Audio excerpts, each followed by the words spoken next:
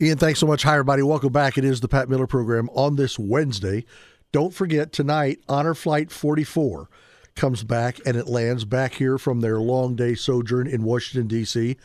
83 veterans and their 83 guardians, their compadres, if you would. They will be coming in not to the Coliseum this time. They're coming back to Fort Wayne International Airport. And somebody actually asked me the other day, Ian, you're not going to believe this. They said, how did you guys land that plane out at the Coliseum? I said, practice. Takes a lot of practice. No.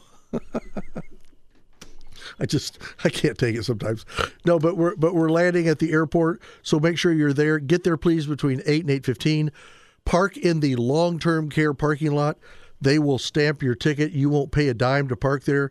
Within about 30 minutes, the flight will be back, and you can greet these great heroes as they come back for their honor flight, men and women this time.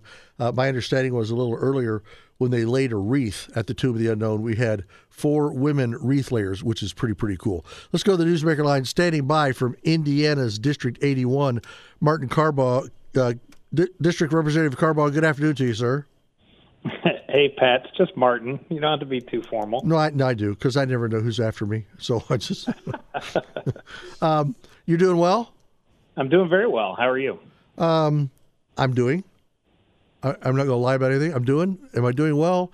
It depends on your take on the word well. But yeah, we, as always, I've got a few health issues that are plugging along, but I'm trying to plug right along with it. So now you have been in the House. Now, you've been in your district since when, 2012? Yeah, that was when I won election. My first session was 2013. Okay, all right. So you've been in there for about 10 years. Much change for you over the course of 10 years? Are we better at doing what we do, or do we just have to just keep doing it? Well, I'd like to think yes, and of course, yes, we have to keep doing it. But I'd like to think that we continually at least work to get better. And I do think that certain things about the state have gotten a lot better over time, and proud of those things. Yeah. So what are we getting ready for here? I know that, everybody's going back into new sessions and everything. You're going back in. They're going back into session on Capitol Hill. So there's a lot going on. What do we expect out of this? Is this one of those budget terms, or is this a non-budgetary term here in the state?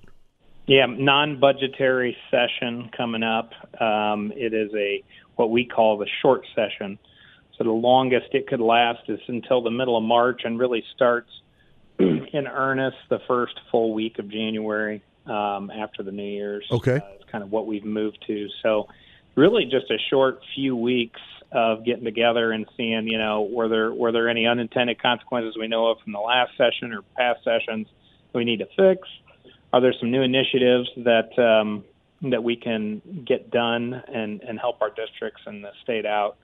But nothing really to do with money as far as how we're going to spend the budget. They always talk about in the Ways and Means Committee, which, I'm not on, but, Representative Judy and Representative Heine and those guys, they do a good job with not opening up the budget. That's what Ways and Means talks about. They don't want to open up the budget in a non-budget year.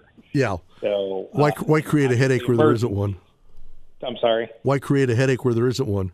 Right, and we've kind of, we've set up things. Now, if there's major emergencies, major changes, of course, we're going to adapt. But it helps us to, I think, be more, fiscally conservative and not make knee-jerk reactions to maybe temporary changes. Right. One of the things that helps something flow better, this is whether you're at the State House, on Capitol Hill, and that is the ongoing job of an intern, somebody who is there, typically students from around the state who become interns there at the State House for you all. What is the major function of an intern? How does somebody get selected, and what kind of a tenure do they have? Well, how you get selected is you have a pulse and say you'll do it. No, I'm just kidding. We actually go around to job fairs around the different college campuses in Indiana, but you don't have to be from Indiana. Oftentimes, we put applications out there in other states and get folks to come into Indiana and help out. But the job of the intern is actually, in my opinion, as a rep, is huge. our legislative assistant. So I have a legislative assistant, and my assistant has 3 different state representatives that he's assigned to. And so when you're talking about, running bills during session, you're replying to constituent contacts back in the district, you're trying to take care of all the things that need to be done for 3 different representatives. You need somebody to help. And so, our legislative assistants not only are our assistants themselves, but they staff a committee, and then they create the committee reports. And so the intern comes in and augments all of that effort and really, helps make everything run. We could not run session as efficiently as we do without the interns that do end up being a part of our team. And the cool thing is, so it's open to college students, recent graduates, graduate students, all majors are encouraged to apply. Like I said, they don't have to be a resident in Indiana or attend school in Indiana, quite frankly. But this next year will be the short session, so it's only a January through mid-March timeline. Be working at the State House. There's a paid internship that also can count as college credits if you need an internship. Wow. So it's kind of a double thing. A lot of internships aren't paid, but we do pay $900 biweekly for those who are on our team. And there's also every year there is a scholarship opportunity for interns to earn. Usually one person from each caucus gets awarded a scholarship. One of the neatest things about being an intern, I think, is the exposure you get not only to the process of government, but also to the people and all the connections you get to make. So many of the interns that have been interns for my LAs end up coming on staff as a legislative assistant, and then over time they end up finding jobs in other areas, sometimes moving up into higher office staff, sometimes into working for interest groups that they see as key issues that they want to work on. But like our head of our legislative assistants used to be an intern for me, it's been neat to see how people take the opportunity and then run with it. And, it's like a lot of things. So, and it's the experience you get. And if you do a good job, there's going to be plenty of opportunities that come of that.